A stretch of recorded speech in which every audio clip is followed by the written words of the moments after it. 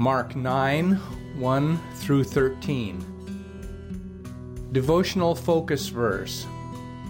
And there was a cloud that overshadowed them, and a voice came out of the cloud, saying, This is my beloved Son, hear him. Mark 9, 7. People hear God in different ways. Our pastor tells that when he was in college, a professor said the only way an encounter between God and man could be experienced was if God initiated it. A girl in that class objected, saying that she could initiate an encounter with the God of heaven.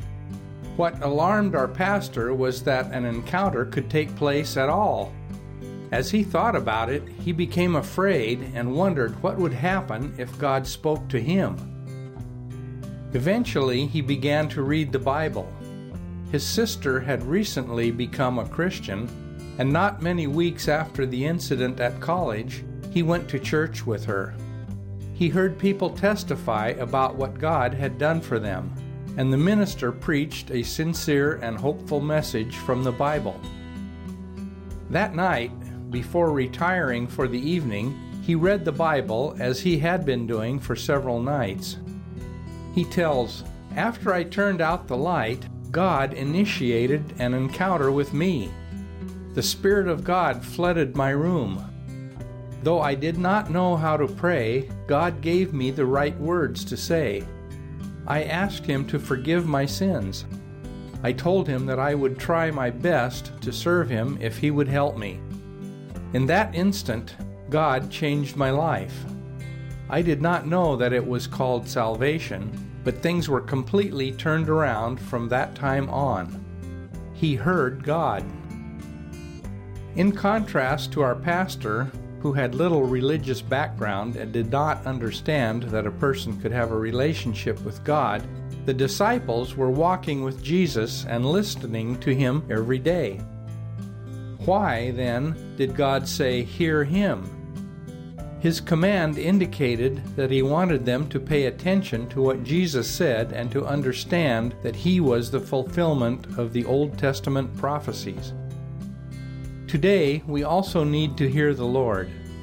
Whether we are new to communicating with God or have been walking with Him for many years, we need to heed what He says.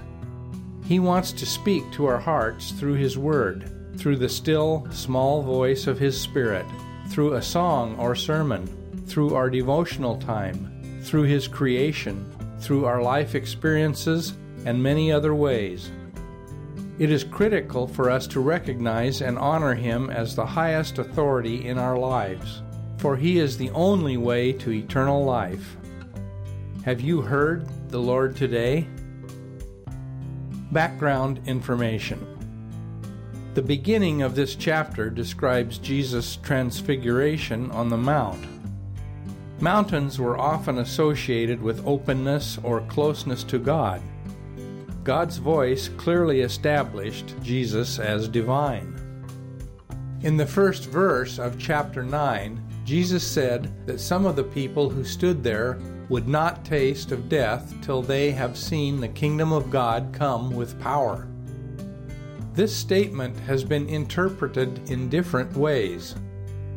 The disciples were to see God's power revealed in the resurrection and at Pentecost.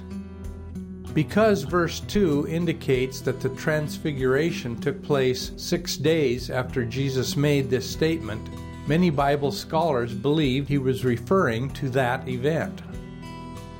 Peter, James, and John are sometimes called the inner circle of the disciples because they were clearly close to Jesus, and at times He requested their presence when the others were not included. Jesus took these 3 men to a mountain near Caesarea Philippi, possibly Mount Hermon. The word transfigured is from the Greek term metamorpho, a word which signifies an outward manifestation of an inward change. This change was a revelation of Jesus' divine nature and of the glory He had with God before creation. It was also a foreshadowing of the glory Jesus will have when he comes back again. The Lord's clothing became shining, exceeding white, whiter than any cleaner could make them.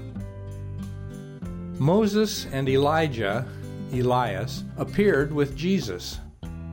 Moses had received the law from God, and Elijah represented the prophets. Both the law and the prophets pointed toward the Messiah and the ultimate sacrifice of his life. Luke revealed that at this time Moses and Elijah spoke with Jesus of his forthcoming death. Consider the strength this discussion and God's words must have given Jesus. Moses and Elijah substantiated Jesus' deity, his mission, his teachings, his death, and his resurrection. Peter impulsively suggested that 3 tabernacles be built on that spot. However, God the Father made his presence known with an enveloping cloud and commanded, "This is my beloved Son, hear him." Those words elevated Jesus above Moses and Elijah in both power and authority, confirming that Jesus was indeed the Son of God. As Jesus and the 3 disciples descended from the mountain, Jesus said they were not to speak of this experience until he had risen from the dead. The disciples struggled with the concept that Jesus would suffer and die.